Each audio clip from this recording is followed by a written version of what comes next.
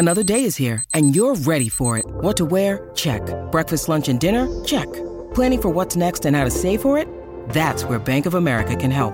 For your financial to-dos, Bank of America has experts ready to help get you closer to your goals. Get started at one of our local financial centers or 24/7 in our mobile banking app. Find a location near you at bankofamerica.com/talktous. What would you like the power to do? Mobile banking requires downloading the app and is only available for select devices. Message and data rates may apply. Bank of America N.A., member FDIC. Hello, everybody. Welcome back to Beltalowda. You know, we're the officially unofficial podcast for all things The Expanse, the series, and now we're going to be talking the novels. I have ripped through the final 3 books, the short stories, the final short story, the epilogue to the series, Sins of the Father, and I've been really champing at the bit to talk with Jim about it, and he is being a pokey little puppy.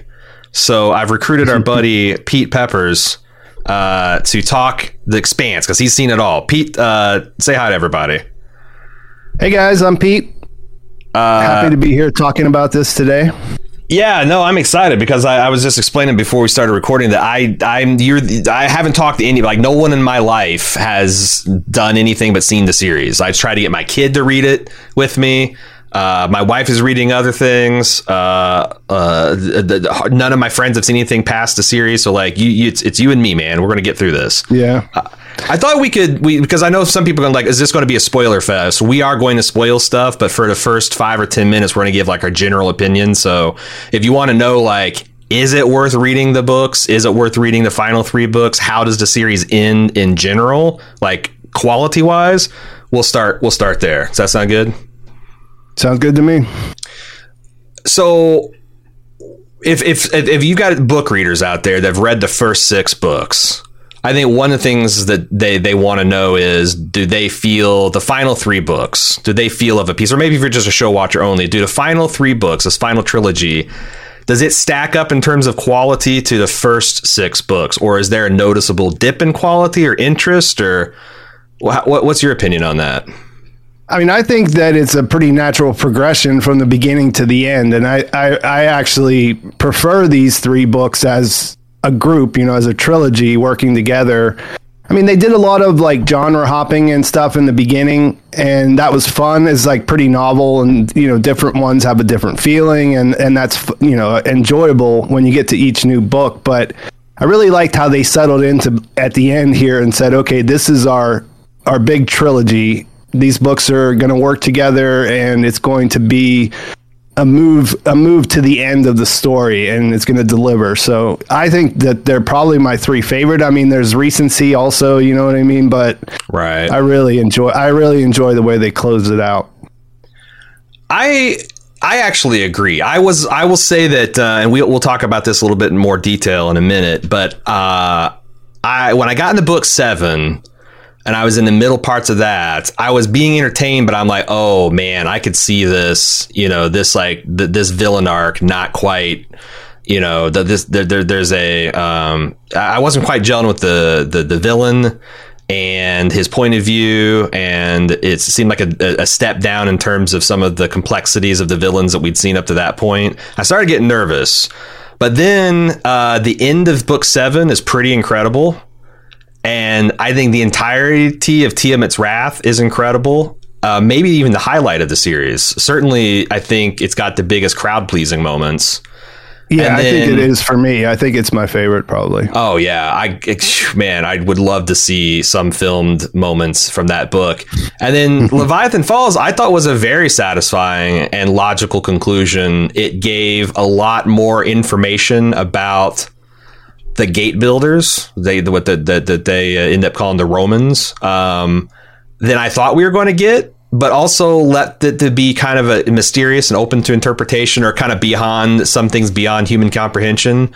I thought that it did a really good balance of surprising me, but also feeling in retrospect very satisfying and cohesive as an entire body of work. Yeah, I think satisfying is the word, and that's not necessarily sexy in some ways, but I think that it grew on me after I finished it even more. Like, I liked it initially. I kept thinking about it. I kept going back, and it's like you said, satisfying in that everything that happens with the characters makes sense for who they are. The internal logic is consistent with what they set up. It all plays out in a very well thought out, but, you know, just the way that it should based on how they set it up. And I don't know. I mean, like I said, satisfying isn't the word that, you know, some people might be, you know, hoping for, but I think it what else do you want? You know what I mean? That's like, I felt like when I closed the last page of the last book, Leviathan Falls, because we can talk about Sins of the Father in a bit too. I felt almost exactly like I felt walking out of the theater after Return of the King. Like, I am satisfied with the journey I've been on. I felt like all the characters that I cared about had a great a closure to their arc. There was still story to be told. Still lots of things to do in this universe to do and explore, but like it was definitively over, and I felt good about it. It wasn't like coming out of the Matrix where like I'm wanting to fight agents and do kung fu and like that's the most awesome thing I've ever seen. It felt like, you know, seeing Sam close the final book and go out there and hug his wife and kid, and I felt good about it.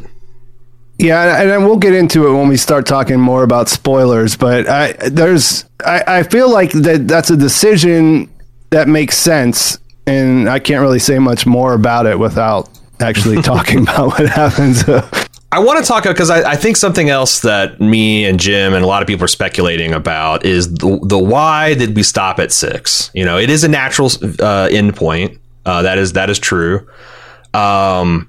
But one of the things I remember speculating about is, and it seems like the showrunners are hinting about is like the budget increase to do the next trilogy would be such that it wasn't workable to get it done within the rubric of the deal that they had on the table.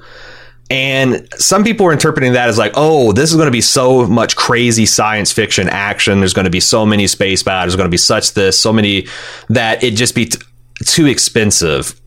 Does that match your characterization of the final trilogy? Do you think it seems prohibitively expensive to film in comparing to the what we had in the first 6 seasons? No, I don't think so. I mean, the scope of the book is bigger, but I don't really think that translates directly into being more expensive to film. And we're kind of at this point now where that unfilmable kind of thing that they say about stuff, it doesn't really exist as much as it used to. I mean, look at how much money they spent on, say, Foundation or something like that. You know what I mean? Right. I think it's hard to understand exactly how they make these decisions at this point in time. I think the fact that season 6 is so short, that does hint that there was, you know, this problem, this issue of like they wanted to make things bigger than what they had a budget for. Maybe, you know, they had 6 big episodes rather than 8 or 10 or whatever. But I don't know. I mean, I think that some of the stuff that happens in book 7, and then of course at the very end, yeah, you're gonna have, you know, it's going to be epic and it's going to be big. But I mean, think of the stuff that they already did, even in the first 3 seasons when they obviously didn't have the same budget that they would have liked to had. So, yeah, I think of like, yeah, there's some big set pieces, but any bigger than the initial slow zone sequences and sequences in the ring station? Is it going to be anything bigger than like, especially the finale invasion of the ring space? Like, no, I don't really think so. There's more space battles, but I think as far as that goes, that probably is the biggest thing. We've already seen it, right? Yeah. In season 6. Yeah. And in terms of like, yeah, if VFX shots, in terms of sets and locations, it doesn't really seem like a giant expansion, because it is an expansion of the universe. Obviously, the ring gates continue to be a thing. There's 1,300 systems, but even in the books, it's not like you are jetting around those things. You visit a handful and you hear about a bunch more in dialogue, but it's not like you would just be, you know, having to have 15 planet locations and, you know, bridges for 73 starships and a bunch of new characters, and all that kind of jazz. Yeah, and it's still at its core a character-based story where 100%. a lot of the stuff that happens is between two characters talking, somewhere. It's not like you said, you don't have armies of different characters that have to be coordinated to do this or that. I mean, it still focuses in on this crew and what they're doing. So yeah, I don't think budget is the reason that we're not seeing it. Or if it is budget, not exclusively, anyways. I wonder how much, because I know how the TV contracts work, and they tend to be like 3 to 5 to 6 year terms. You get people locked in and kind of like a rookie contract, and then you can have the situation like in Friends where you might pay those actors all individually $100,000 in the first few seasons. By the end of Friends, they're making $1 million an episode, right? That explodes the production cost. I'm wondering if the fact that getting all of this cast back, like the core cast, now that this would be a completely brand new contract with a new production deal, I wonder if the salaries that their agents would demand, and I think they're worth it. This is just like can your team afford a quarterback conversation? I wonder how much that has to do with it, because I think that would be. That would increase the cost of the budget with no like actual improvement to the perceived quality of the show. Yeah, I think that has a huge. I mean, I think that has and does have a huge effect on specifically shows that are coming after the golden age or prestige kind of model where they were keeping people around for a long time, and they all get producer credits eventually, and it definitely changes things up. And like you said, they should be able to do that. If the show's super successful and they're the people who are producing it are making more money, than the people who are making it should be able to negotiate against that. I don't think that is there's anything wrong with that, but I do think you can see that like in real time, where shows only last 2 or 3 seasons tops, say in the Netflix model, because that they can sign people on, they can give them a bunch of money in the beginning, and then they can just move on to something else. And you also see that with these limited series. A lot of the stuff that would have been in the prestige mold a few years ago, where we would see like 4 or 5 season runs, they're just signing up big stars to do a 6 or 8 episode run for a limited series instead. Right. Are there any other things that we could think? Because, is it possible that the people involved, I'm not talking about Dan and Ty, but the other producers, the showrunners, is it possible that they just wanted to move on to something else after 6 seasons? Or do you think there's still a real passion to bring in these last 3 books? Yeah, I don't know. I mean, I think everything that Narain has said publicly, he seems still dedicated to it and wanting to do it if given the opportunity. But I've also heard them say things like, we're getting a lot more offers to write. It sounds like we'll probably see, we know that they're writing another trilogy together, Dan and Ty, but it sounds like we'll also see them probably working on a different show that's not related to any of the stuff that we've seen them do before. So there's a possibility of it. It's kind of hard to say all the way around. I think that the most interesting, or the most, obviously there was a period of time where it seemed like they thought they were going to be able to do it somewhere, some way. And I felt like that kind of died off a little bit when we got to the actual end of season 6.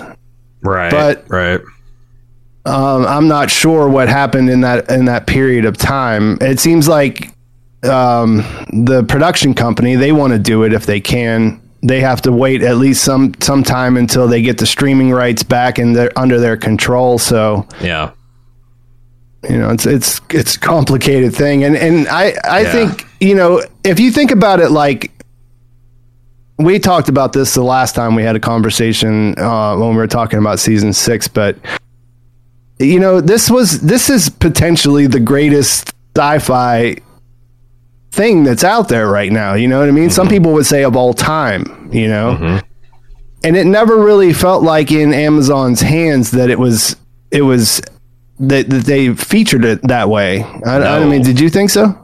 No, we remarked about this on our podcast all the time that like in the lead up, you know, like you can't miss the fact that the boys are coming or Marvelous Miss Maisel's new season or Jack Ryan, all that kind of stuff. But like in the weeks leading up to watching the Expanse, because I was rewatching the entire series with my son and other Amazon stuff, I never saw them run a feature for the new. It wasn't on, or at least for very long, on the main page of Amazon Prime. Like, you know, when you load up your thing on your PlayStation, your smart TV. I never felt like Amazon utilized the obvious merch opportunities there. They haven't even made a Blu-ray for season 5 or 6. And sometimes it feels like The Expanse is a little bit like The Wire of science fiction, where the people that are into it and they all agree it's the best thing ever, but there's just not that many of us. I felt like this show doesn't, even during its run, it doesn't get the buzz that a lot of the other shows did. It seemed like the peak time for Expanse buzz was when it got canceled and everybody went to check it out, and it made those, but like it never was able to sustain new fans attracting in season 4, 5, and 6. That's a theory because I have no idea what the internal metrics are on Amazon. But it just felt like that. And I guess I don't want to go to stay on it that long because we have a lot of other stuff to talk about. Yeah, we do have a lot of stuff to talk about. I just think that maybe that I don't think that they set out to tank The Expanse. I don't know if Amazon was maybe the right place for it, you know, because if you think about it, say this would have been on Apple or Peacock or whatever the newer ones are. Right. There would have been a huge migration of people, or, you know, people would have signed up to watch it if that's where they had to see it. Right. And then when you're on Amazon, you know, that's why I was asking you about like subscriptions there. Everybody just kind of has Amazon Prime. And then if something's on, then they watch it. You know what I mean? So like, would there be a lot of people who signed up specifically for that just because this show that they were following was there in the same way that it would be somewhere else? You know what I mean? Yeah, it's like most people have Amazon Prime for the shipping and all that stuff. It's kind of like having, you know, AAA auto service. You can also get 15% off your hotels, but that's not why people have AAA. So I think you're right. Like people don't sign up for Amazon Prime just for an Amazon Prime Video. And so there's probably not huge numbers of people signing up for it just to see The Expanse like you might see. And they just have a ton of other content too that they're pushing. I just thought, you know, the other thing is like I thought that this was like Bezos, Jeff's baby, that he was personally excited about this series, and I thought that with having that executive interest and attention and fandom, that maybe it would get goosed a little bit more. But there must be like an ironclad separation between those sides of the house because, you know, it didn't reflect the fact that this is supposedly Jeff's like number one favorite TV show. If that's the way he treats his favorite, like, man. Yeah. You know, he'd hate to see the show he absolutely hates. Okay. I guess he doesn't want to show any favoritism or whatever, huh? Right. Well, let's get into, like, I want to tell people that if you don't want any spoilers for the books 7, 8, 9, the epilogue short story, you should really get out of here now because we're about to start talking about that. All right, that's enough time for everybody. I want to talk about, because like I heard that book 7's reputation is that of one of the weakest of the novels, or it's like not usually people's favorite. Maybe that's a better way to explain it. And I definitely thought that at times reading the book. What did you think? Is that, how do you, because I think that's a rough one to start with, because for lots of reasons. How did you find when you jumped into book 7? How was that transition for you? Well, there was the first thing, I guess, is that the time jump, that was pretty jarring to me. Like, ultimately, I liked the time jump and the way that they used it and how it changes the story.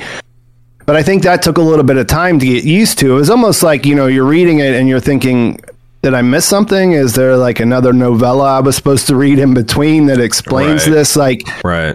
I think it was out there. The idea that, you know, whenever the sample chapters came out, like, it was, you know, you knew that there was going to be this thing that was going to happen. But when you read it, like, in context, you know what I mean? They expect you to just absorb it and move on. It's not really set up in that way, and I think that has an effect. But I think that it's kind of mixed for me. Like some of the stuff, whenever they're doing, like when they're setting up the underground and they're sort of just kind of stuck in the station trying to figure out what they can do up against this. Like I think that's not the best part. I mean, there's moments in there, but it does feel like it's kind of stuck a little bit at times. But then also, like whenever Laconia comes back through the ring and some of the stuff that happens between Drummer and Avasarala, you know what I mean? Like there's some really great stuff too. And I think it all just sort of balances out. It's not my favorite, but I wouldn't make a point of saying that it was a bad one. You know what I mean? Like, I don't know where I would rank it necessarily. What do you think about it? I think I thought that it started strong because I had heard rumors about the time jump, so I was kind of braced for it, and I found it to be not super consequential. It definitely smooths over some of the questions as far as like, you know, how could Laconia get to the point that they're at? Well, they got 30 years to kind of, you know, dick around in their space. It almost on the upside kind of strained my credibility that nobody would have gone through and checked in on them. I mean, I guess they got their hands full, but like they took a third of Mars' military with them through that gate. I would think that someone in 30 years would found the way to get through there and take a look-see. But I didn't. I think the things that really I didn't gel with is the villain, and I saw that you particularly like him, so we can talk about that. The other thing is there's a little bit of like the family is fussing and feuding. Like there's fractures amongst all of our kind of beloved crew for various pretty good and well-established reasons, but it's kind of a bummer to see like Amos being shitty because he's having a hard time dealing with the situation with Clarissa, that James and Naomi were going to retire and flip the keys over to Bobby. And then they kind of get like pulled back in just when they thought they were out because of the Laconia situation. And Bobby's feeling, you know, chafing under Jim's kind of like assumed leadership, even though he's trying to be hands off. I felt like there's a little bit of that where it's like everybody was bummed out at each other. And this is the crew that we love, and we love that they love each other. And there's a lot of friction between it. And Alex is kind of, you know, wringing his hands because he's got the middle child of the group that's trying to like keep everybody together. Mm-hmm. I see that being a bummer. Yeah.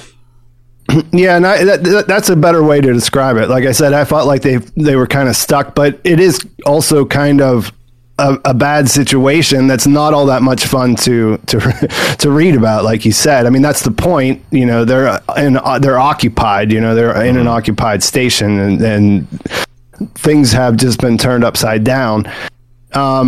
You brought up Singh. That's who you're talking about when you say you don't like the villain, right? Yeah, the station commander, the governor. Yeah, and I mean, I don't like him. I didn't think he was a cool character. Yeah.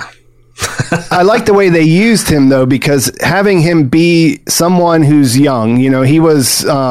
This was from Strange Dogs. This is Zan's little friend that he was playing with when he got hit by the car. He grew up and he became, you know, this guy. So that's the time frame. And so I like that there's you got this young guy who's really a Kool-Aid drinker. You know what I mean? He's grew up and he believes that this dream is real. And he can't just, and because of his inexperience and stuff, he just can't understand why these people don't roll over and just accept their subjugation. You know, things are going to be better. We promise. You know, you just have to give up everything that you have. And I like that perspective because you can see, I like the way that they do that with characters too. Like where he always gives you his thought process. And then carries out his decisions. And, you know, as a viewer, you're looking at it and you're saying, well, okay, well, that doesn't make any sense, but you can see why it makes sense for him. You know what I mean? Yeah. And I think that does a good job to set up, you know, the difference of why Laconia works in Duarte's mind, you know, but prior, like why he thinks he can make this work. And then the actual reasons why it would be terribly difficult to implement it. You know what I mean? I did like, so the one thing, because the thing of I just thought Singh was just a wretchedly naive character, and it made, there's a couple things also. I was, at one point I was thinking, gosh, are they playing with the idea that some people might actually admire and like the Laconians if you're reading the story? Because, you know, it's like, yeah, everything's going to, it's like, it's at this pitch that like everything's going to, we got the solution to all mankind's problems, and we got the power to fight the ring gates and all that. All you guys got to do is stop the fussing and feuding and submit. And it's kind of like the Borg style. Resistance is futile. Like we have leapfrogged your capabilities so much that, and I felt like there was veteran commanders who were telling him where he's going wrong. Like these aren't Laconians, son. You can't just grab them by the scruff of their neck and rub their nose in carpet and expect them to salute you. And he just kept ignoring that. And I'm like, this is making the High Council, Duarte, look stupid to put this guy in charge of so vital an operation. But then they murder him at the end. I almost want. Are you subscribing to the theory that this was all intentional by Duarte? That he was playing 4-dimensional chess by putting this guy in a place that he would fail, and kind of pave the way for a better person to replace him and demonstrate the justice of Laconia? Or I don't think that it was. I don't think it was a plan necessarily, but I think that there was always the backup if it did go wrong, that he could do this. You know, he always had that release valve of he's going to win anyways. So they really, even everything that happens here, like it doesn't really change anything in the initially. So I think he just sort of had that situation where he said, I'm going to put him in there. If it works and he becomes a great governor, then we win. If he fails, we'll kill him, and then he won't make a public thing about it. And then we win again, because we show that, we won't put him above other Laconians, which is everybody right now. Right. Yeah. And I guess the thing that bothered me about it is there's like this thin cover of like, well, we have this young generation of Laconians that have never been tested. We've got this aging generation of Laconians that did survive the battles of the solar system and did fight the Belters and did fight Earth, and they got all this combat experience, and we need to get these new guys bloodied. But I just felt like making someone the administrator of the linchpin of the solar system. I think Duarte thought like, well, there's nothing, he can't screw it up so bad that us and our battle cruisers can't fix the situation. But man, he poured so much gasoline onto the Belter fire that it's like, there's some human costs to running the linchpin of your strategy, that slipshod. And I guess it still feels like Duarte would be smarter if that was an intentional, but that doesn't really make sense either. That's why I've said I think book 7 kind of a little bit on the connections. Yeah, I think that, the thing about it is that he had another failsafe built in. He had Tanika there. Right. You know what I mean? But they let her dismiss her. Yeah, but that just comes into the problem of the chain of command. If the governor dismisses her, what can they actually do? You know what I mean? Besides in an autocratic dictatorship? Like, yeah, they can do whatever Yeah, but it's an autocratic dictatorship where they're trying to promote this idea that everybody is, they're trying to do an egalitarian to the plan, Yeah, they're trying to do an egalitarian utopian authoritarian dictatorship. Yeah, so I think it all makes sense whenever you really look at it. But what also fits in with the idea of the hubris of the Laconians, and like they have a particular maddening type of hubris where not only are they going to tell you how things are, but they have some extreme swings for the fences at like ideas that are felt half baked. And let's for example, let's talk about the tit for tat, the prisoner's dilemma. Yeah. Did it never occur to Duarte or anyone that the Goths were playing tit for tat with humanity, and humanity escalated that situation? Like it didn't. it just felt like such a first year philosophy student, so proud that he had read a paper about this goddamn prisoner's dilemma and these Nash equilibriums. But that did fit in, like, that they're just the amount of the hubris that these guys have, careening around drunkenly in the galaxy, just sticking their sticks in wasp nest. It was horrifying. I really enjoy that whole side of it. And because, like, you know, you're looking at tit for tat and you're saying that is insane. But if you look at it from his point of view, the way that he's been presented, it's inevitable that this is going to happen. So it might as well be him, because he's the most capable and he has the ability to figure out what's really happening here in a way that other people don't. And of course, once he's, you know, modified himself, then that opens a whole different, you know, 1,000-year Reich kind of thing, doesn't it? I mean, he knows he's going to be the leader forever. So it kind of changes everything up on how, you know, what his thought is about the scale of the consequences of his actions and things like that. It does. You mentioned 1,000-year Reich. I wondered if they were kind of making deliberate parallels of these cults of personality, you know, like Hitler is dabbling in the occult, and he's taking speed and meth and all this, and Duarte is, you know, snorting protomolecule. Like, I thought that was wild when I realized what they were doing with him, that he had gone ahead and tried to become a protomolecule hybrid. And man, I love that twist in the books, the reveal that the reason we're protected from these extinction events that the Goths are trying to trigger, it's like, oh, these there's rats up in our attic again, lay down the poison traps, and they couldn't figure out why it wasn't killing us. It was just knocking us unconscious. Our meat bodies were protecting us. We were like, you know, insulated copper wires. And the closer Duarte got to the protomolecule, the easier it was for his mind to be blown away. And I thought that was the best part. Like, man, Tiamat's Wrath is so damn good, but him being incapacitated really right from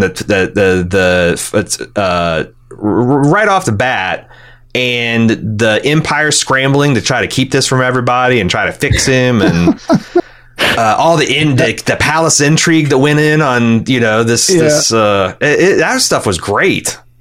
Yeah, Trejo, he has some of my favorite chapters when he's trying to just try to pretend like everything's okay. Hey, you know, and he'll tell someone off the cuff. He's like, yeah, you know, Duarte is basically a stumbling idiot who can't even talk, and he's in his room, and we're just pretending like it never happened, you know? Yeah, like this, like the effect of that attack, like it left him like a stroke, and you think he's just a vegetable, that he's just lost in the sauce. And I got to say, there's so many fist pump moments in Tiamat's Wrath. One of the big ones was, you know, there's all these him getting up and out of his stupor and going over and fanning away Cortazar, just destroying him molecularly because he was trying to kill his girl, and enough neurons had settled back into their position that he knew that was bad and he had to do something about it. Our first inkling that there was something still there to him. Yeah, because he was just a husk at that point. You don't really know if he's ever going to re-enter the story, and even after that happens, you don't know if he will in a meaningful way beyond that. Yeah, was that like a reflex? Was that a subconscious defense mechanism? Yeah. Yeah, so that is one of the all-timers for sure. Do you do much reading on Reddit and stuff like that? Because I feel like once a week there's a thread about like, well, did anyone else think the Laconians weren't that bad, or thought they were? I felt like that was a good job of Dan and Ty to write that, because to me I think that's crazy, but it does seem like there is this fascination with a benevolent dictator, you know, a philosopher king that can just I think that idea of them adding that in there of him extending his life that way to become immortal, more or less, and until he does the antimatter bomb and is not there anymore. I think that does have something to do. I mean, of course, they feel like they can bring order to a chaotic place. That's what those kinds of people offer, right? So it's not surprising, and I don't want to dunk on anybody for like thinking, hey, maybe these guys aren't so bad. You're supposed to think that while you're reading it, I think, don't you? Right. They're trying to present them as they are bringing a solution to this issue. They're going to bring everybody together. And how worried are you that the gates are going to kill all of humanity? What measures are you ready to accept to unify humanity against that threat? Yeah, like I said, I think Dan and Ty did a really good job of putting the best foot forward of why that would be attractive to especially people that grew up in the Martian philosophy. Yeah, absolutely. So, yeah, I do read quite a bit of Reddit. I don't know if I would always click on those threads. I always do because I'm fascinated. I'm like, what is or the people are like, is anyone else think the Belters are assholes? Like, I'm like, whoa, I need to know how you think, man. Like, how did you watch? Yeah. I do see that, and it is a little bit hard for me to understand how you pick up this, and how you pick up this story and you follow it, or you watch the show either way around, and that's where you end up. That's surprising to me, but. Yeah. I mean, if you want to say the Belters are no angels, they're no saints, they've got their problems, but like because they're human and they're acting like humans do in their situation. But it's just one of those things where I'm always, I don't know what Dan and Ty think, because they interact with fan community a lot. And yeah. I mean, I made a video about Duarte, and I kind of said something about that in there, that people would constantly probably discover this character and think that he was right, and kind of in the way that people do with all villains at one time or another. And I actually did have some comments where people were like, actually, I'm here to tell you this is why that's the case. You know what I mean? Like there are people that are diehard Duarte was right fans, apparently. He seems like one of those dudes that has this really good core competency in one obscure thing, and because of that convinced himself he's a genius in everything. Like they talk about, like, this guy is very talented in terms of logistics and administration, like getting things to and from. And that's how he's able to pull off this giant heist. But you keep reading, and it's like, well, this guy has also got his fair share of dumbass tendencies and giant blind spots and personality defects and flaws. Yeah, he did. Like you said, he pulled off one of the biggest heists in history. Avasarala does say that his paper that he wrote in school would have worked, that Mars could have taken over the solar system without firing a shot. Like, all of that stuff's real, but he jumped straight to like, well, I got people figured out, so I'm better jump to go into war with the gods now. What I mean? Yeah. When you storm heaven. Yeah. There's some truth to that there's the Goths probably are coming eventually, but is that really the most pressing thing that's going on in the solar system at the moment? When you need mealtime inspiration, it's worth shopping Kroger, where you'll find over 30,000 mouth-watering choices that excite your inner foodie. And no matter what tasty choice you make, you'll enjoy our everyday low prices, plus extra ways to save, like digital coupons worth over $600 each week. You can also save up to $1 off per gallon at the pump with fuel points. More savings and more inspiring flavors make shopping Kroger worth it every time. Kroger, fresh for everyone. Fuel restrictions apply.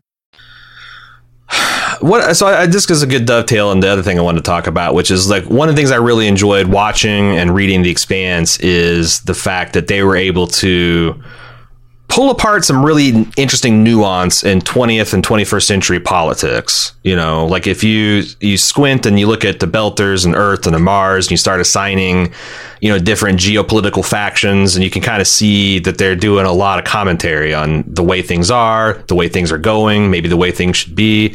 And a lot of times when I'm watching David Simon stuff like The Wire, it's like, man, he's so good at describing what the problem is and showing it from 360-degree angles, right? So you really get an understanding. But what are we supposed to do? What are we supposed to learn? What are we supposed to implement? A lot of times I don't know what the answer. It's like, I understand the problem, but I'm no closer to understanding the answer. Do you think that Dan and Ty had anything interesting or useful to say about like how we as humans should organize and cooperate and work together, or like what is their prescription for how we avoid making some of the same mistakes when we expand humanity's habitat?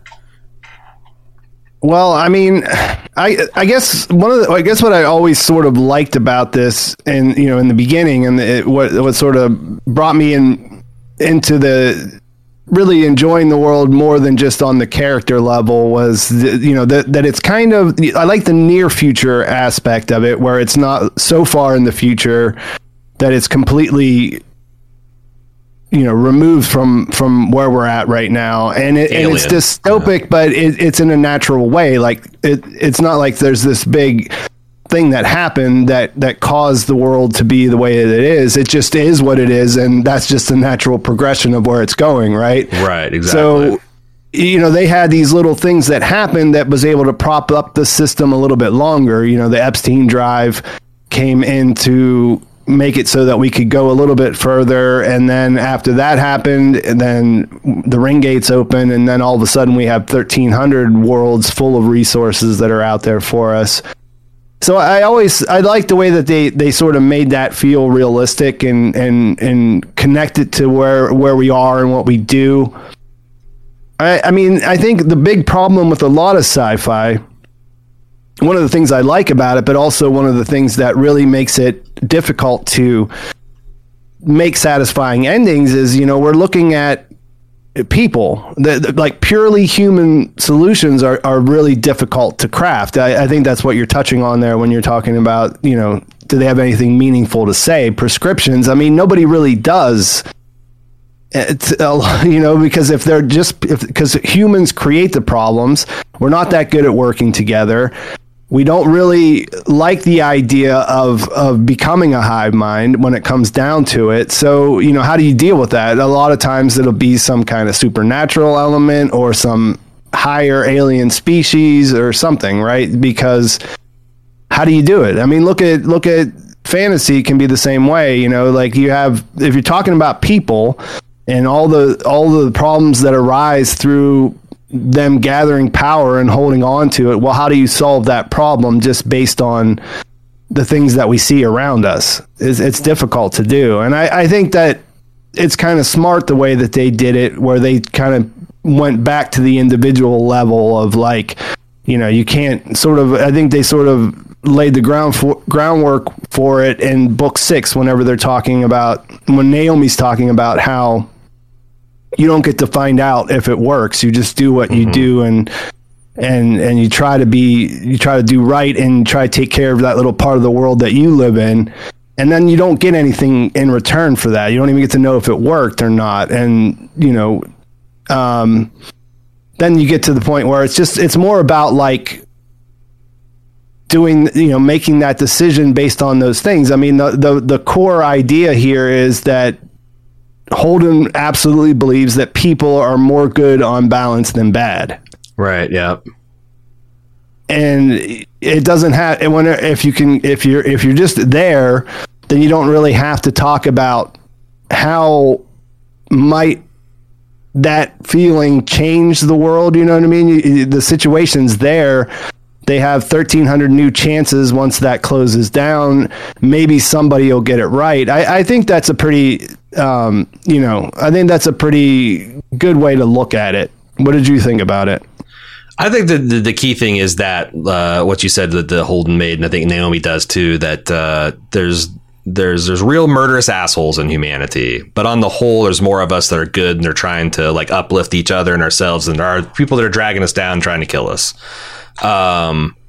I also like that there's this one right before like Naomi's abandoning ship for the last time and like getting the hell out of the ring gate before they close forever. She's thinking, there's this moment where she realizes that her scheme of sharing the rings would have worked. And she's like, it would have been so good if we were just a little bit better, that idea of like, if we can just be a little bit better. And sometimes like not having a prescription, but telling people what not to do is super useful.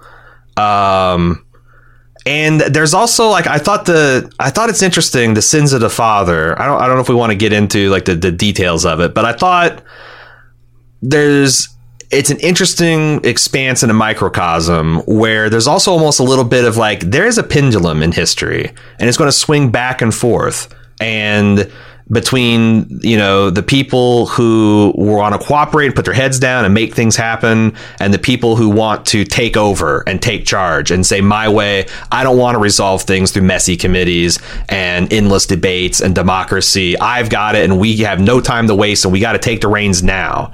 And sometimes that can be like appropriate in like a battlefield situation. You can't debate, you know, like targets and strategy and tactics at that. But most of the time it's like in terms of like building things in society, it's the only way it's got to be. But like there will be that tension, and like, you know, we can't give up just because maybe the pendulum is swinging towards ignorance and violence right now. All of us that are heads down cooperators eventually have to, like, it's like this paradox of like, sometimes you got to say is enough, and you have to take action. You can't just talk. I thought there's a little bit of that too. That's like, it's not always A, it's not always B, it's not always carrot, it's not always stick. But it is time and place for everything, and people tend to, whatever their thing is, try to make it the time for that always. You know, I mean, they try to fit everything into that solution, and it just doesn't work that way. I thought that was also the fact that some people, hardly anyone can do that both. Like, you know, that was Avasarala's problem, is that all her life she had seen nails and she was a hammer, and when there was a new wrinkle into the situation, she was very slow to adapt. But once she did, she was but not many people are like able to, you know, change their ways like that and adapt and be humble enough to understand that, like, maybe I've gotten it wrong. Maybe I didn't have an accurate understanding about my foe. I didn't respect them. I didn't understand them. But then I thought the Holden, I don't know, Holden's almost too idealistic, because I thought by the end of the series, he was kind of like the perfect protagonist. That he was no longer the choir boy that had to run off and tattle every little thing that he was told. He actually had learned some guile and some a little bit of how to play politics and diplomacy. But at the end of the day, he's also, you know, he single-handedly took the fate of the universe into his hands and made a unilateral decision about how things are going to be. And you know, somebody had to do it in that moment, so it makes sense. Yeah. Yeah, because not to act was to do it was to choose as well, right? Yeah, I mean, I don't know if you want to get into that right now, like about the ending, or if you want to talk about. Do you want to? Yeah, do you want to take a detour into? Do you want to talk about the physical or metaphysical nature of the Romans, the Goths? Do you want? Yeah, I think maybe it makes sense to get. I think it makes sense to dip our toes in that a little bit before we talk about, you know, his ultimate decision at the end there. So I was interested that they really kept this ambiguous. I thought we would learn a lot about this, and the final trilogy would be largely about the battle between humanity and the Goths, right? We really didn't get into that until late in the go, like really mostly book 9. How did you feel that they did spooling out that information, storytelling wise, and just like from a making sense standpoint? Well, I think one of the things I really appreciated about how they brought it out in the final book was that you don't really even have to understand what's going on in those Dreamer chapters to enjoy the book the first time through. You know that something is going on there, and you know what I mean? It's kind of like it's alien in nature to a point that maybe we can't fully grasp it. Yeah. But it's also like presented in this way. It's sort of poetic. You know, the language is stands on its own as just being like, oh, I like what he's saying here. You know what I mean?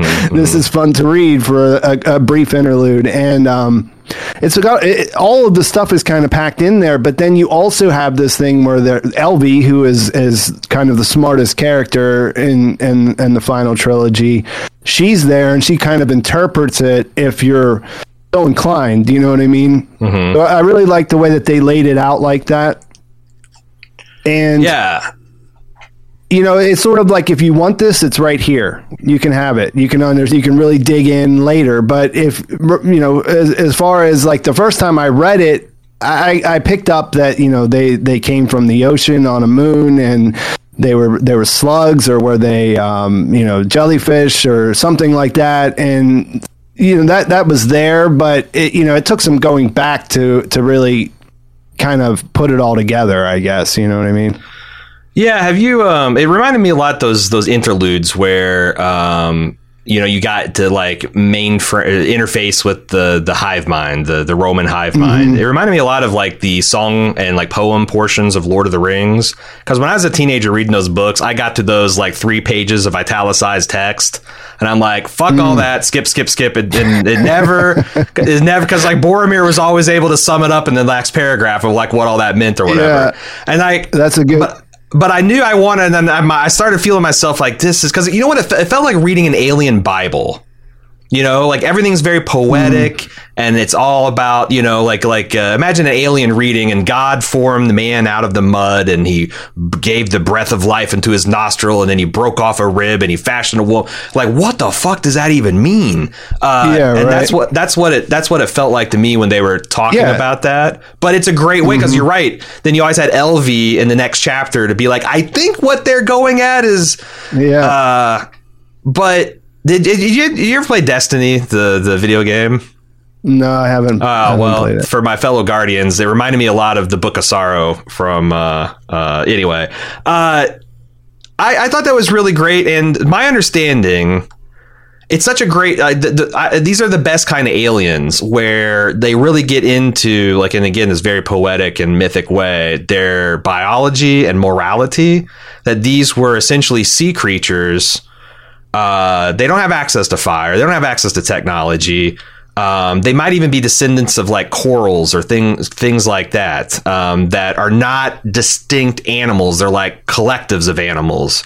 But what they can do is manipulate lower life forms with like pheromones and have them, do their bidding and add.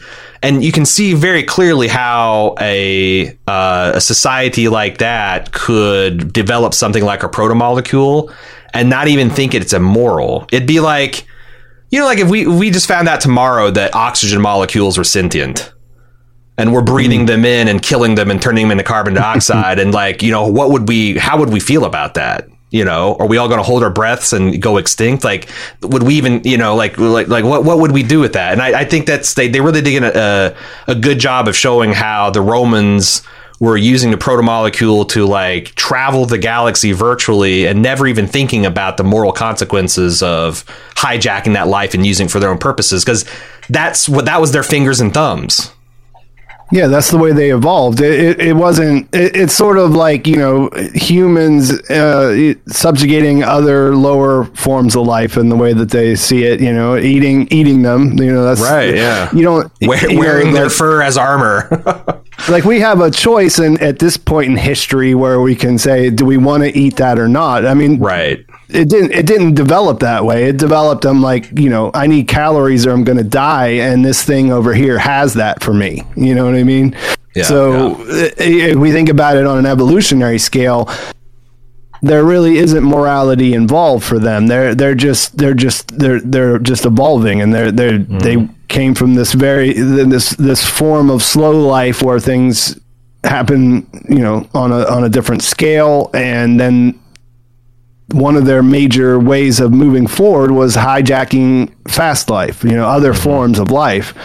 And yeah, I really like that, because they're not human in any way. There's nothing human about them. So we don't have to even try to put the same morality thing on them. It's just the way that they are. They're not quite the force in nature that the Goths feel like, because, the Goths are kind of like in this other dimensional, really, we don't know what they are kind of situation.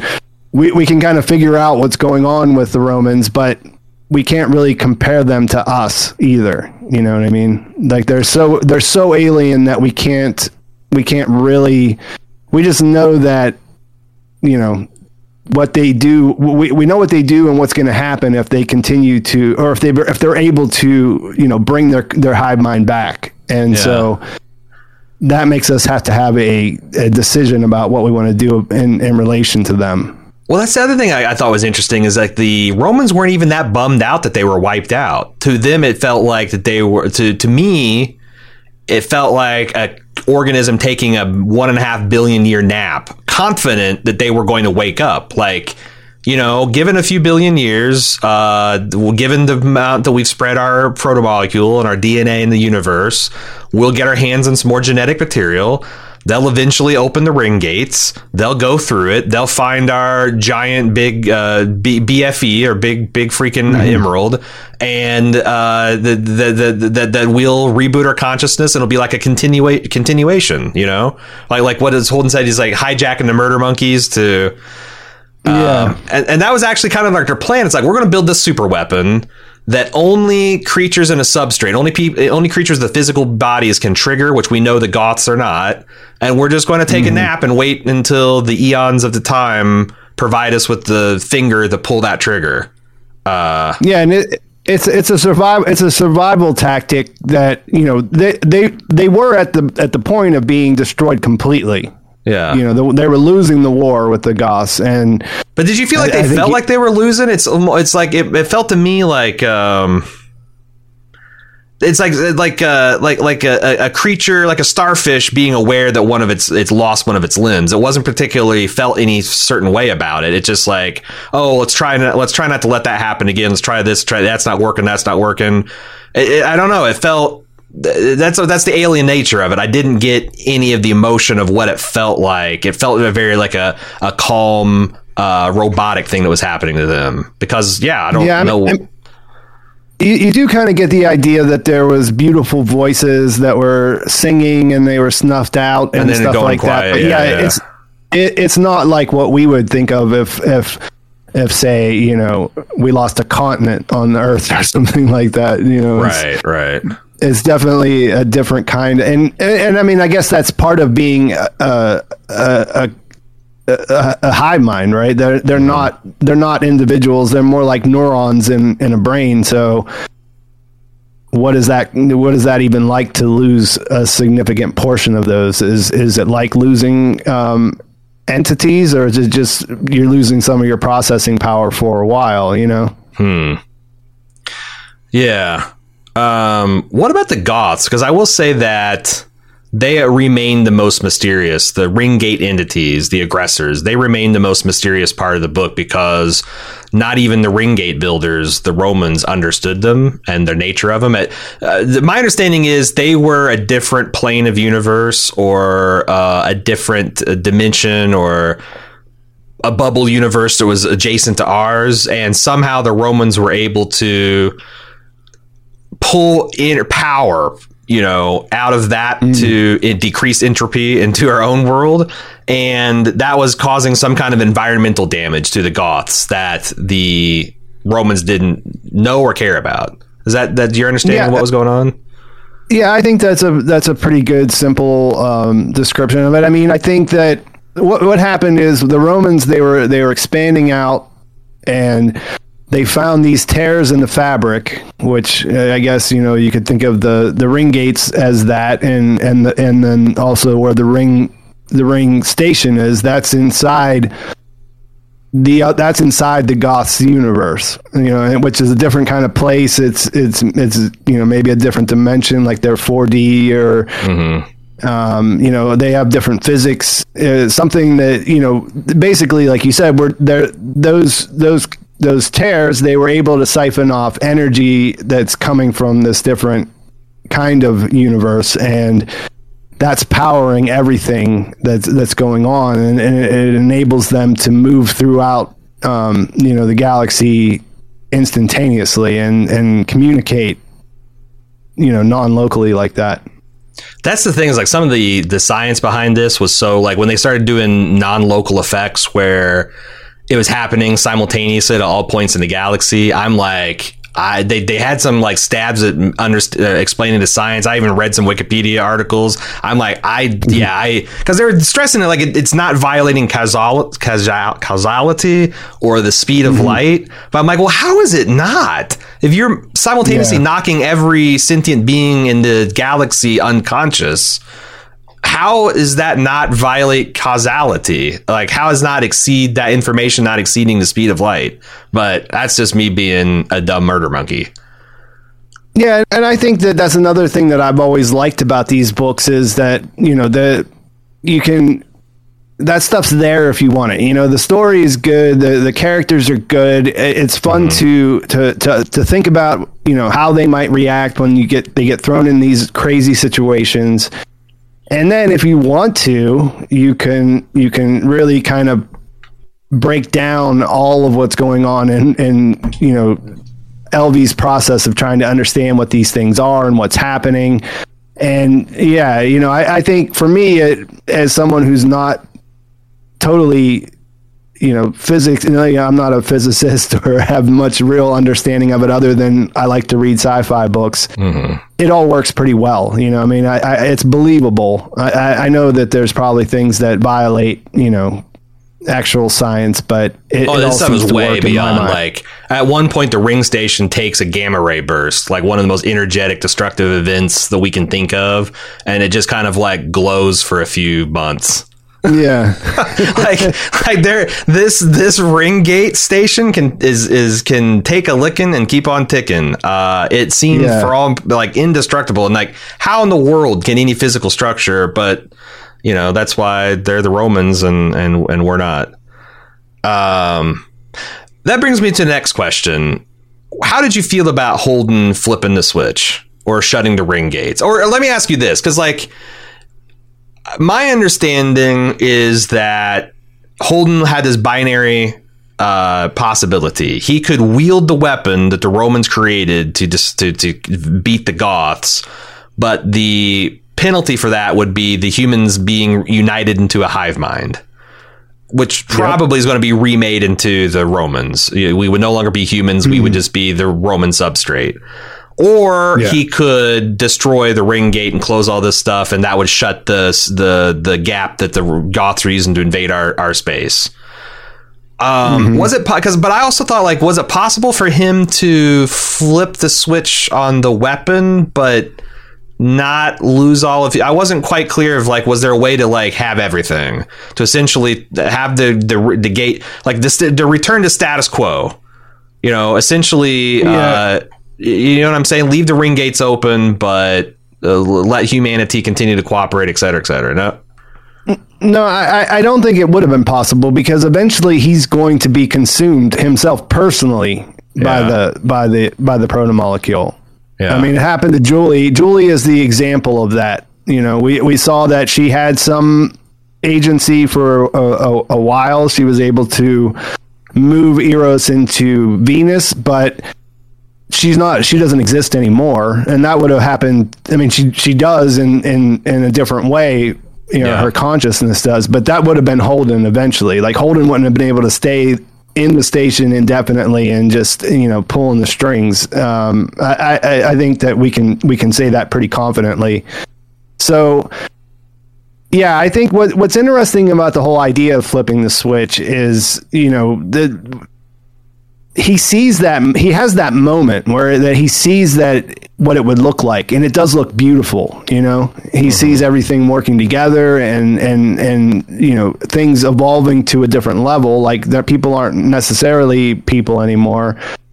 And so, there's that question of, like, would you do it if you were in his position? Right. And if you look at it story wise, he had to do it because, like I was saying earlier, he's eventually going to be swept in. Part of what was going on with Duarte was that he didn't have control anymore. It's not Duarte who is creating the hive mind. That's the protomolecule taking over Duarte and using him as their tool.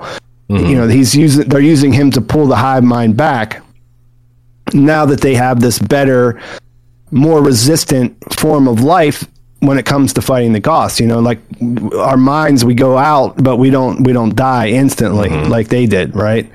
So yeah, so then I think the more interesting, so I think, story wise, he had to do it. Otherwise, the end of the book would be that the protomolecule won, right? Like, he wouldn't, it wouldn't have been Holden that did that. It would have been them. And then, so yeah, they won in a sense. So I think the more interesting question is if you would do it if you were there. And I kind of think like if I was there, I would have picked the hive mind. Yeah. It's because like the one thing that makes me say no is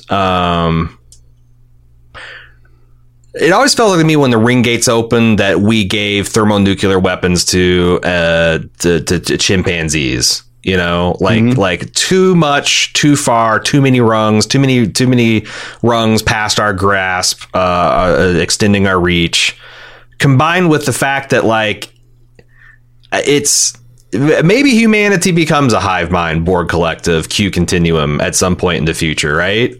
But it'll be something that we work towards and we all agree that we're in on it. And like it did feel like it'd be fundamentally immoral, especially when we saw the lived experiences of the people who were sharing the consciousnesses. It didn't seem beautiful from their perspective. Like that implies that we were seeing Holden's perspective as filtered through what the Romans wanted. So I feel like it's morality. You can't force a binary decision like that on all of humanity. And like I said, maybe it's best, whatever best means in the long run. But yeah, especially a guy like Holden. And but yeah, what I would do, I don't know. Especially when you got the Romans singing in your ear. Who knows? Mm-hmm. Yeah, I think that's where they kind of really had an interesting take on the hive mind, because obviously that if you think about, okay, people can't work together, that's always going to be an option on the table, is for people to become connected in a way as a solution to that very obvious flaw we have as people. And like you said, if that happens naturally, then okay, that's something different. But here they're presented with an immediate problem that needs a solution. You know what I mean? They can't say, well, let's sit around for a few generations and see if people warm up to the idea. Right. He has a choice to make, and he has to make it now. And it's interesting when you think about it too, because when he closes down the ring space, when he destroys the station, that cuts them off from the power from that universe, from the Goths universe. So it's not even really clear if the BFE is still. I don't think it would even be a backup anymore at that point, because where are they going to draw the energy to do that? You know what I mean? So in a way, he's picking humanity over that civilization. Is the ring station still there? Them out in the process. No, it's gone. So the ring station, because I was wondering if like all the ring gates, he deactivated all the ring gates, so we're permanently cut off from it. But like if the ring gate station was still there in its pocket universe, it's just there's no way to get to it now. Yeah, I think my interpretation is that when you see them fall, when you see the rings fall, that's the thing of saying because there's nothing holding them in. There's nothing holding them in place anymore. The station's gone. And even before the ring gate was open and active, when the rock jockey went through it, it still was powered. It was still hovering there in space. So yeah, you might have it. That might be the best take. Yeah. So I think I think it's tough. Like that you could see where Holden. I mean, Miller's there to throw out the argument, like, hey, you were the guy who said everybody needed all the information, and now you're going to make a decision and you're going to kill a lot of people. It is tough, but it like Naomi says, they have 1,300. There's 1,300 chances to get it right, as opposed to humanity becoming something completely different. I also interested. They showed some signs that maybe the hive mind thing would have been okay once we got used to it. Because like Tanaka, that's her name, right? The major or the colonel. She had all this intense shame and like built this facade that she couldn't let the world in on, right? And she had this intense dislike of having people in her mind.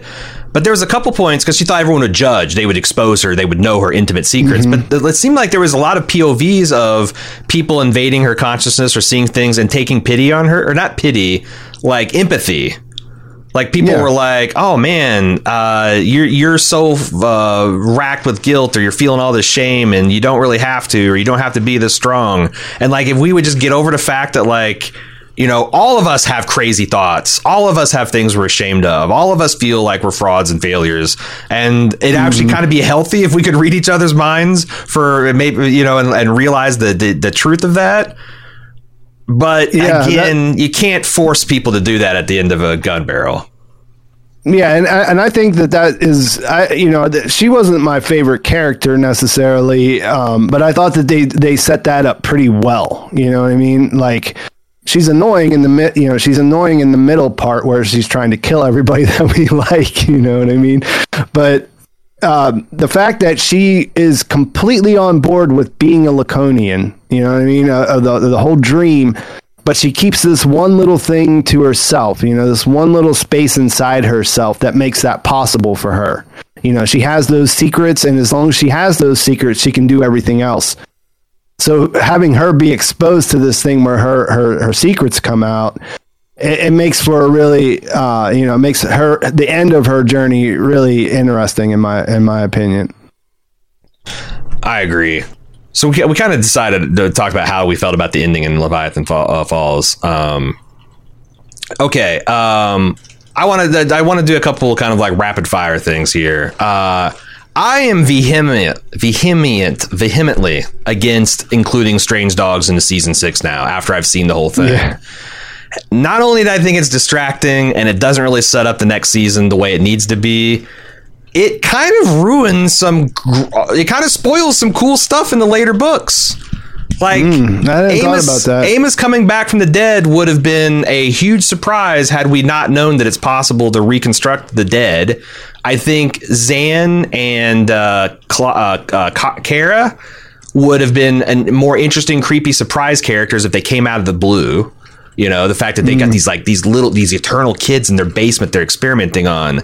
I really dislike the decision to bring the Laconia stuff into season 6.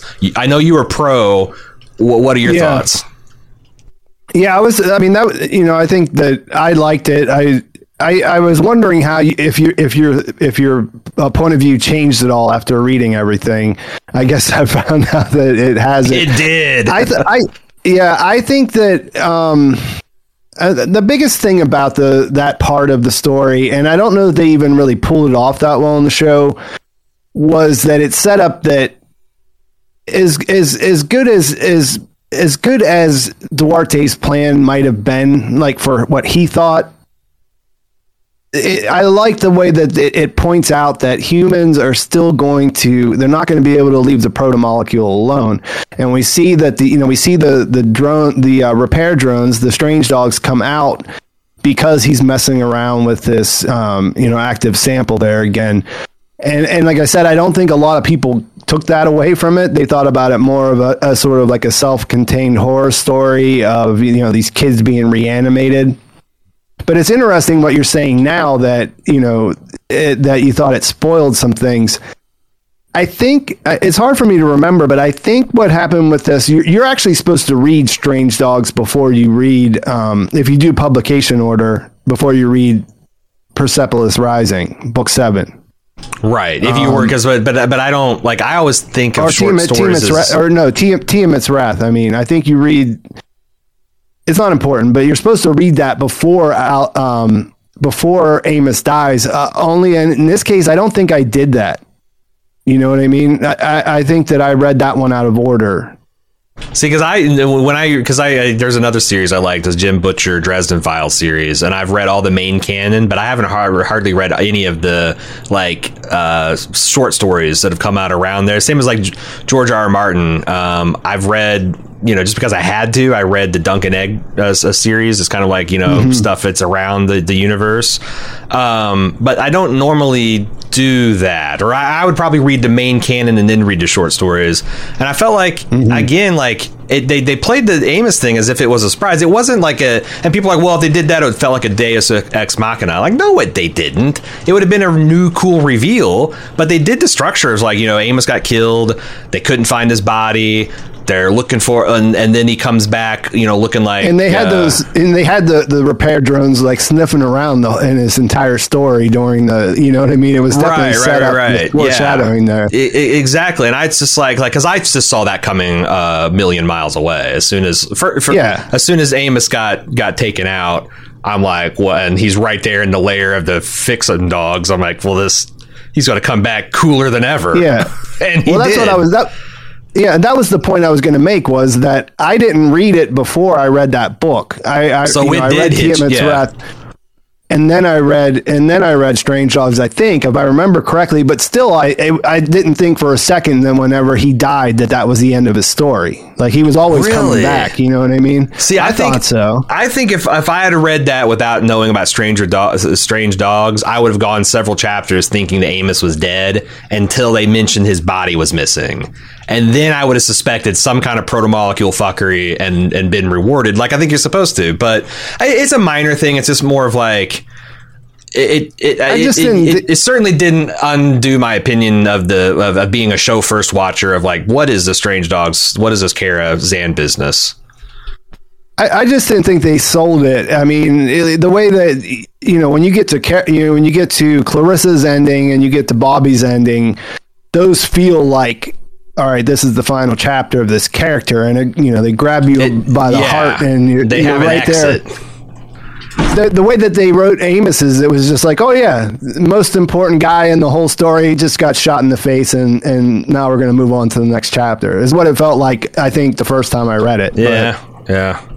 Yeah, it'd be strange to pull a Shed this late in the he's just bam, gone. I mean, you have Bobby going out like a Valkyrie, and Callisto going out like a beast, like a monster. Then you just have Amos getting shot in the face and left in a cave. Although he did take like two of those fuckers with him with just a pistol, I guess. Like I felt like it's not like he just like, someone came into the door and bam in the face. And he's protecting a child. I don't know. Maybe I'm trying to talk myself into being blown away by this, and I still, Undead Amos. Well, I want to ask you, what did you think about the epilogue? Ring gates are closed. Humanity is left to fend for themselves. And then you get an epilogue 1,000 years into the future. I mean, this is one of those things that I couldn't be surprised by, because the internet guessed it so long ago. You know what I mean? This particular thing, the epilogue? Yeah, that was the Last Man Standing thing was definitely out there. The idea that, I mean, obviously Amos was going to live. And he was going to outlive everyone else because he's immortal, basically. But, just specifically having an epilogue that is in the future and he's still there like that. Yeah, that was, people had guessed that a long time ago that was going to happen exactly. It's actually funny because whenever the book came out, like the sample chapters came out, all the titles were there. And that linguist title, that almost threw me for a loop, because I was like, what does Amos have to do with a linguist? You know what I mean? Like, he's not a linguist sometime in the future. Right. So I actually thought that it might be wrong, that the theory might be wrong until I actually got there. I mean, I think you can't go wrong there. It's a bit fan servicey, maybe, just sort of like Amos is still Amos. Let's go have a beer at the end kind of thing, But how can you not like that? I loved it. Like the idea that he's kind of like the protector of Earth and the humanity. It's taken 1,000 years, but they found their own way. They got faster than light travel. They're making a go of it. Maybe ready, older, wiser, more capable. Completely black at this point in his life. Yeah. I thought that. It's one of those things where it was just cool. It was, it's like the end of Back to the Future, where the DeLorean turns into a hovercraft and takes off. Like one of those things where the story's over and, there could be to be continued, but it was just such such a great, I mean, man, do you think they'll ever return the Dan and Ty? Do you think they'll ever return to the Expanse as a universe? I mean, they're pretty young, all things considered. I think you could say, never say never, but to me, it sounds like they feel pretty much like it's a complete story and they're ready to move on to other things.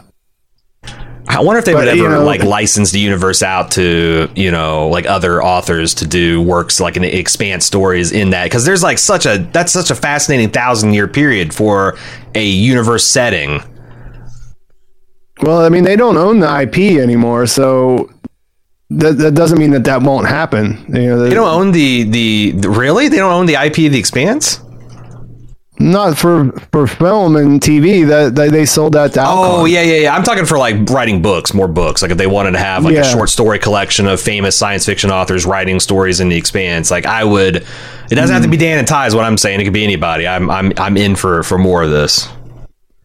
Yeah, I don't know. I feel like I believe them when they say what they're saying right now. They're pretty consistent, and this, we wanted to write this. We did it for 10 years. We're happy with how it ended up. But 20 years from now, who's to say? You know what I mean? They might change their opinion on it. I don't think there'll be anything in the immediate future. I just wanted to say, I wanted to talk a second again about one of the epilogue. The idea that that Amos is turned completely black. That was one of the things that stood out to me in that reading that the first time, because you wonder, because when he got shot in the chest by Tanika, he was that part of his body turned black. So you kind of wonder if his body is completely black because he's been through that much violence in that 1,000 years, that pretty much every part of him has certainly been, yeah. You know what I mean? Or if it's just that, something more basic, that like all of his cells eventually die over time. And, but I like to think about it as him having 1,000 years of violence, to whereas, there's nothing of his original skin left anymore. I'm just saying that would be a hell of a post-credit sequence for a theoretical film based on the 9th book, right? You get all the way through the credits, and then Wes Chatham's there, and Jet, just not like that Vanta Black. It's like nothing reflects off of. We're not talking like a person's skin tone. We're talking the void. Black eyes too. Black eyes, everything. Just he's a hunk of obsidian. It would be a striking visual. What about the epilogue to the epilogue? The short story "Sins of Our Fathers." How'd you feel about that? I thought it took me a second to come around to it. I kind of married myself in my mind to the idea of there was nothing else to say about Philip. He's this guy he's this tragic character that's stuck in a situation where there's no good choices. It sucks, and that's what he has. He has a chance to get out, but it's just a chance. I liked it a little bit better like that. So when I first heard it was him, I was like, well, we'll see what they do with it. And I think like maybe on the first read, I thought, okay, well, they're trying to have their cake and eat it too. They're trying to tell us a little bit more about, what happened to this character, but also keeping it vague to the point that you can't really say, they just extended it is what it felt like at first. But when you think about it a little bit, more, I kind of really like how they did it, because, this is one of those 1,300 chances to get it right. This place where they're at. And so I think I think I like how they kind of put him in there. He still chooses violence, the guy whose life was destroyed by his proximity to violence, but it makes sense for, the logic that he uses to get there makes sense for the character. What did you think about it? I actually liked it. I thought it was an interesting book. I really liked, I was one of those idiots that didn't realize that until they made it explicit that the governor was the daughter of Volavadov. What is her name? Saint Anna. So I didn't get that until they made it pretty explicit towards the end. And I thought that was interesting, that you've got the sins of, because I'm like, the sins of our father, this is all about Philip. What the fuck but it's metaphorically, the thing that like you've got the progeny of these great people that had this interesting note to play, and now humanity's sundered. And it's something that like, what is an appropriate penance or atonement for Philip to do for all the terrible things he's done? It just did feel like I mentioned that like this was the Expanse in microcosm. This is the shit that humanity pulls. This is the counter response to that shit.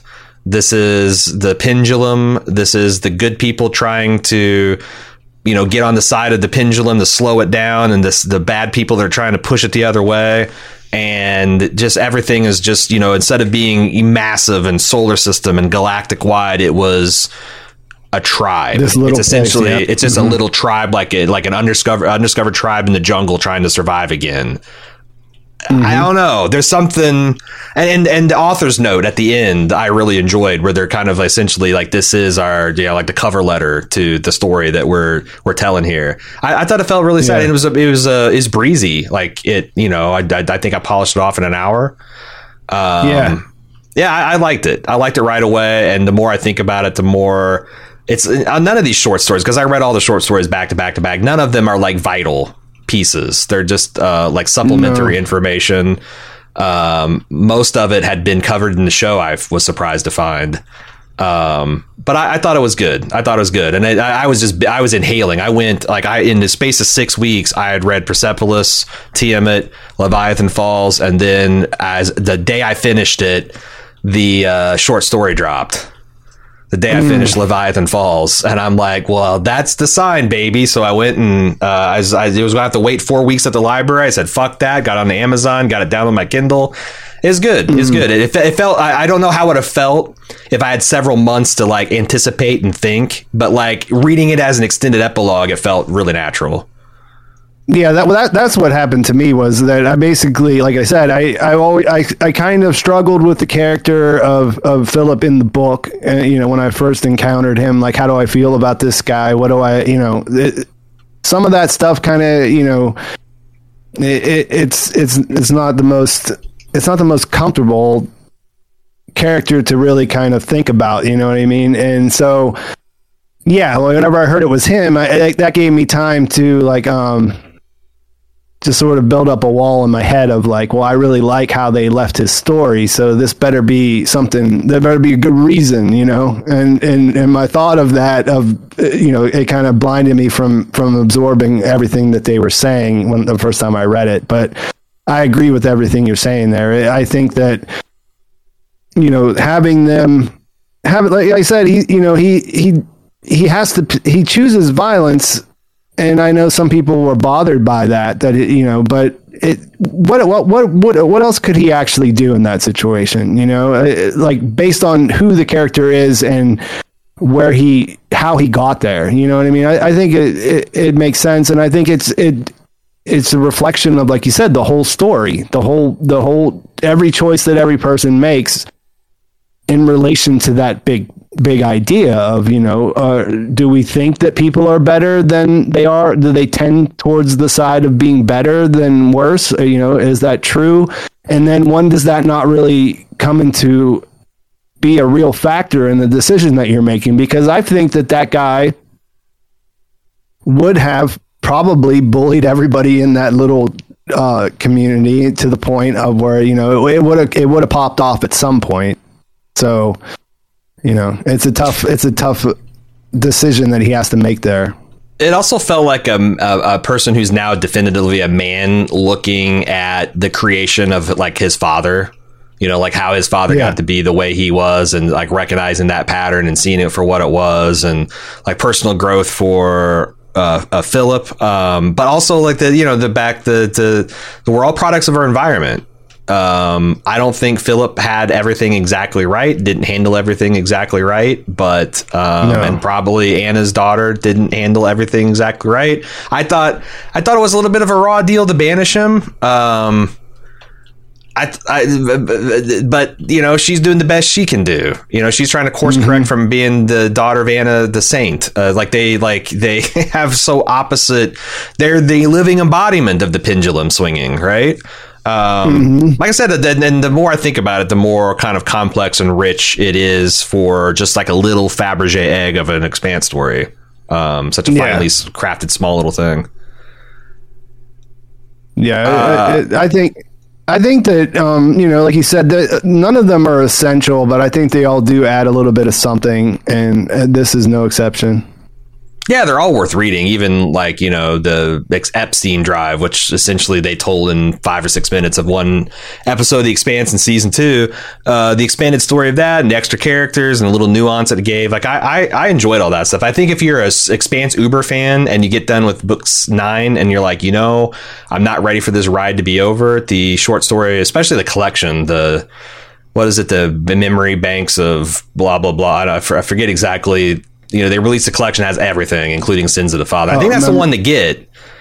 What are you saying? I'm not sure. No. I thought it was like it's something. Memories Legion? Yes, Memories Legion. Okay. And I think that's the one to get, because I know a lot of people complain when they got just a short story that it didn't come with all the author's notes, because the Memories Legion comes after every single story. There's an author's note where Dan and Ty talk about where they were when they were writing the story and how it fits into Expanse, and just, little personal notes. I haven't seen that yet. Yeah, that's the Memories Legion. I think is worth getting just for that little extra director's commentary on the short stories. Yeah, I can't buy physical books really, and living outside the country. Oh, it is on the Kindle. It's just you had to get the Memories Legion collection instead of the individual story.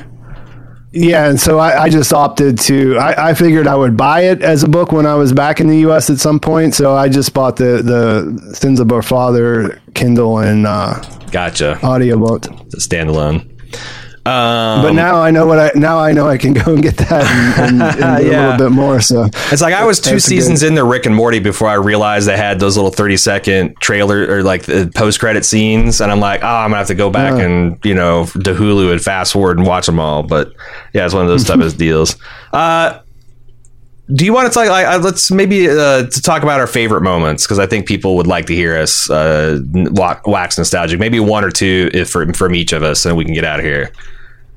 Yeah. Did you want to go all books, or are we talking just the final trilogy? All 3. Oh, yeah, the final trilogy, final 3 books.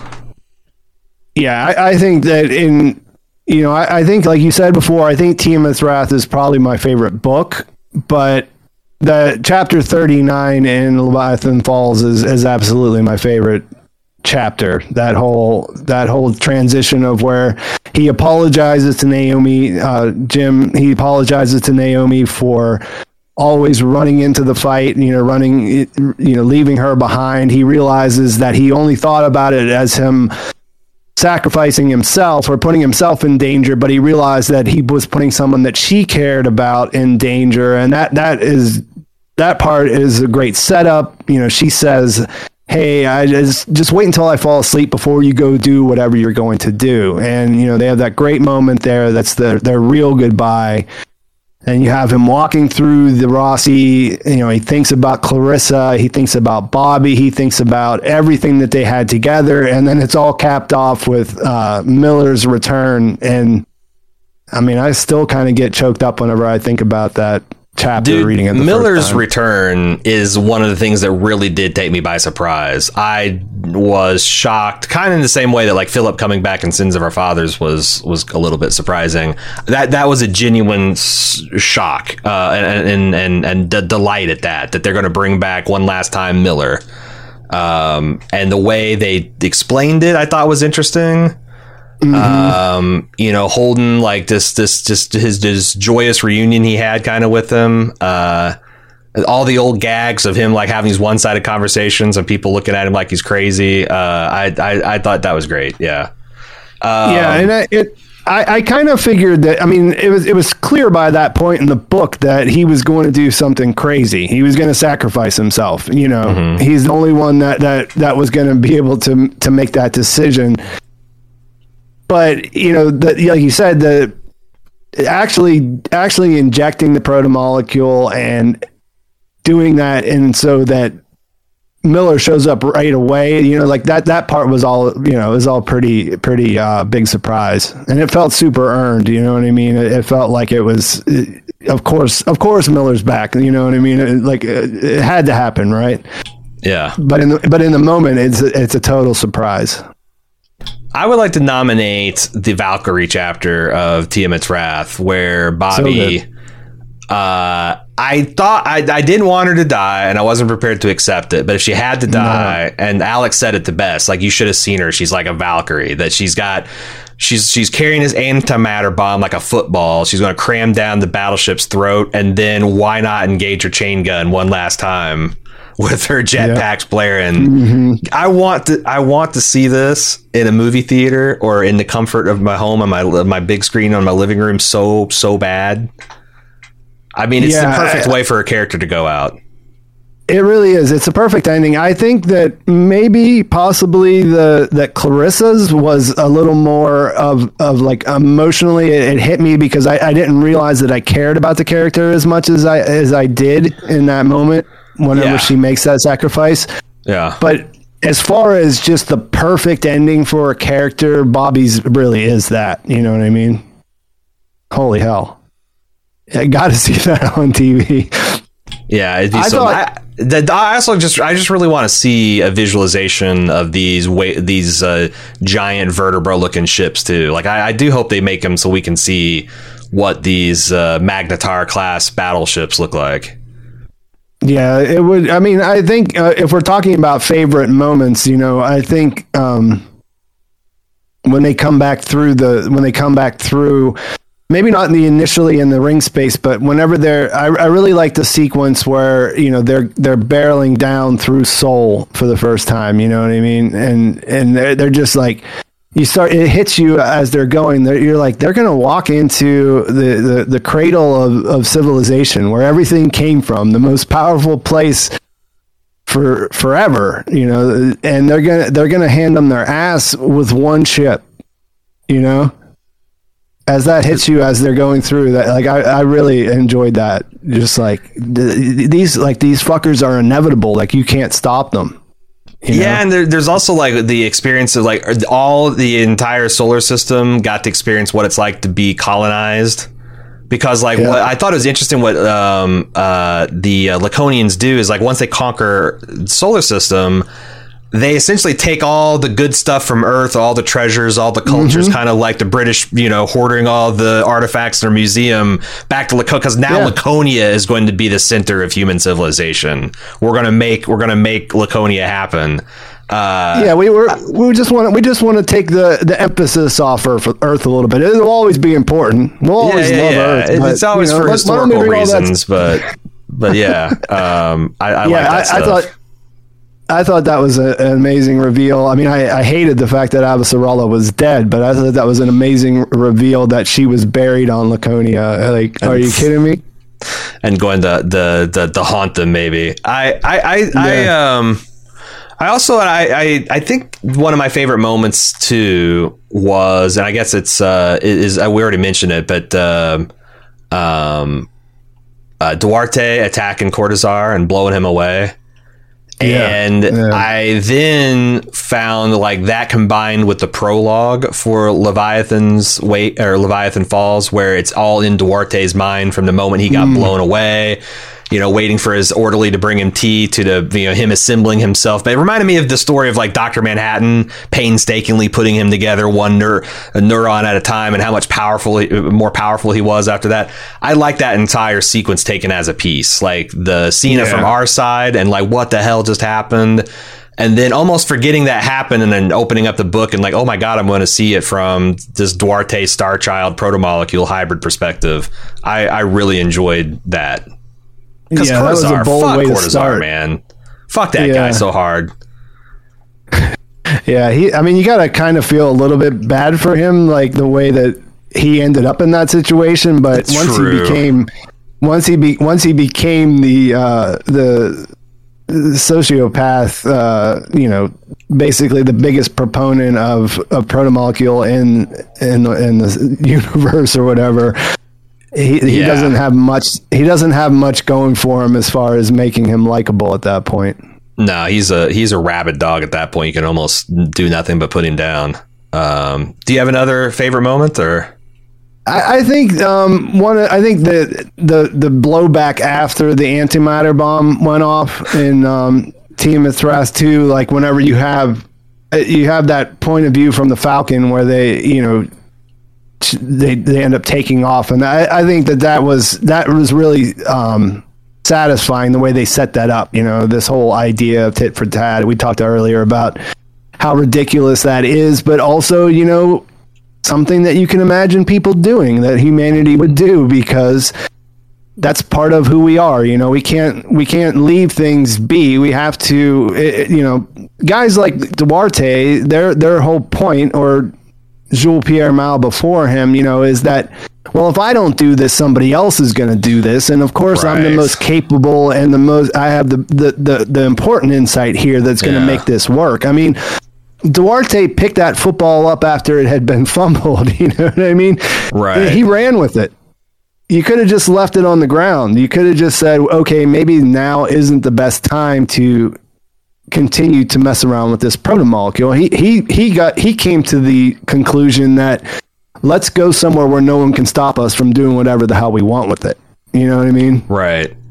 Yeah, it's insane. I'm glad that they had Elvie there to be the voice of me, you know, because like everybody's like, you know, Duarte's like, I want to do this. It's tit for that. Oh yeah, it's a brilliant strategy. And the general's there, and everyone he's like, around him is yes men. Yeah, and we're gonna send this freighter full of you know, refined anthem. And Elvie's like, are you insane? You know, I liked that. And the whole man. I really appreciated the like very espionage heavy spycraft resistance, because we had heard things like, you know, like the resistance is kind of different by the time we catch up to the Expanse. Like the Belt, you know, and the OPA and the more violent factions are well established to where you got Marco, where it's almost an independent navy. Seeing how these movements begin and like, you know, how it starts and how they organize, especially in like so like I met Naomi hopping cargo container to cargo container and sending out these sprint and drift, like listening station missiles and stuff. I thought that stuff was fat. I'm a big old school, like Tom Clancy military sim realism guy. That I loved all the spycraft, the futuristic spycraft that went involved in all that cloak and dagger stuff. Yeah, and it's nice because, you know, these are the people that we like in the story, and that they're up against this immovable object that is Laconia, but they are like, they do secure those little wins here and there, and yeah, I like you said, watching them put it all together and how they're actually making a difference against it is really satisfying. Yeah, her that's one of the other thoughts, because like I think that 7 is one of the weaker books, but the climax of that, where Bobby almost in passing steals the heart of the Tempest or whichever the ship was, which becomes the you know the essentially the Super Rocinante for the rest of the trilogy. That was extremely satisfying, the way, because all those moving parts came together, and the way the plan unfolded, and I like that. Yeah. Well, thank you for helping me scratch my Expanse itch, man. I've been wanting to do this for a while. I know it's people have been wanting me to do it, and my partner's been super busy, hasn't able to get to the Expanse stuff. So I was wondering if you want to like tell people again who you are, Pete, and where they can find you and what you're all about, maybe what you're covering in the next few weeks. Okay, yeah, I'm Pete Peppers on YouTube.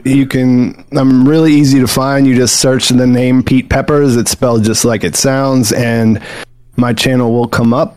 I do TV. I do, you know, at different times. I'm mostly an obsessive. I'm not like a, you know, pop culture critic that's into everything. I find things that I like, and then I focus in on them. And I have a lot of Expanse stuff over the last couple of years. I just finished up with Severance. I was doing that, which was a lot of fun, and I'm getting ready to go into Better Call Saul's final season, which, you know, I did the 5th season. Now I'm going to be doing this for the next few months, and whatever else is out there, whatever catches my fancy, I guess. Yeah, he just did a Better Call Saul season 6 final season preview with Jim. If you're an Expanse fan, it's also a Better Call Saul fan, check that out on our Better Cast Saul feed or Bald Move Pulp. I know that me and Jim do intend to do like a book by book breakdown whenever he does finish, because I think we're ready to do Persepolis Rising. We'll probably do that in the next few weeks, and then whenever he finishes Tiamat's Wrath, we'll like do a whole episode just for that, those books, presumably when we finish. But no, Pete, I appreciate you coming on. Please go check out his channel. We're going to put all that information into the show notes. So if you missed it, just check out the show notes. We'll have his channel. You can click right through. Follow him on Twitter. Pete Peppers, again, thanks for coming on and talking Expanse with me. Yeah, thanks for talking about, like you said in the very beginning, I've been dying to talk about this.